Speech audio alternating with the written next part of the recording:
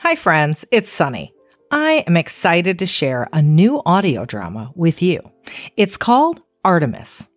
Artemis is a lesbian retelling of the Greek myth of Artemis, the goddess of the hunt.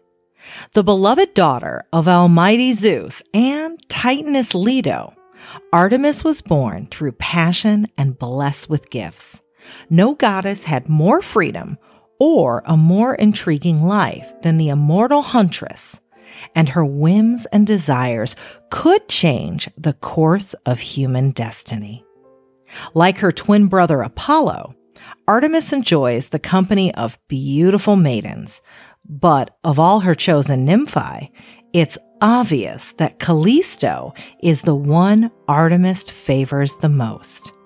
Join Artemis on her thrilling adventures, complete with love, loss, and turmoil. The first 5 parts of Artemis will be available wherever you listen to podcasts, but you can find all 16 parts now through Himalaya Premium. Simply download the Himalaya app in your app store, search Artemis, and enter the promo code Artemis, that's ARTEMIS, to get the entire story free. Here's a little teaser for you.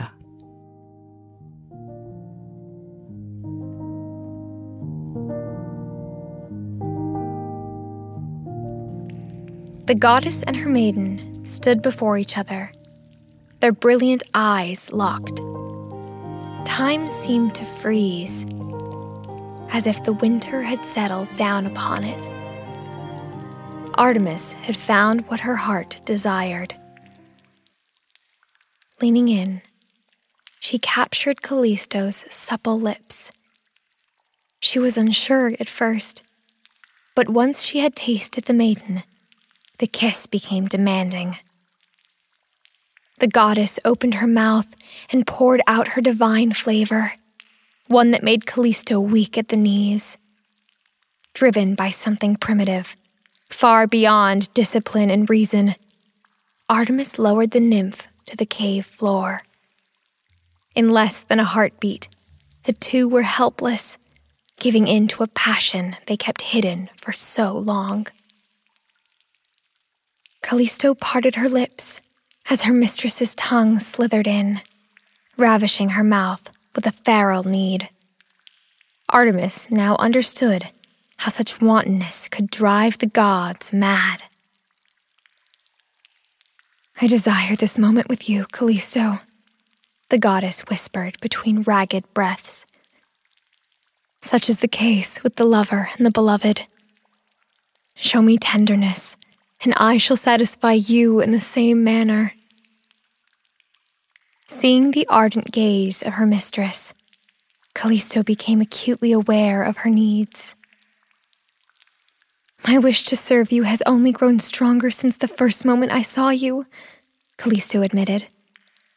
"It would delight my heart to fulfill your request here and now."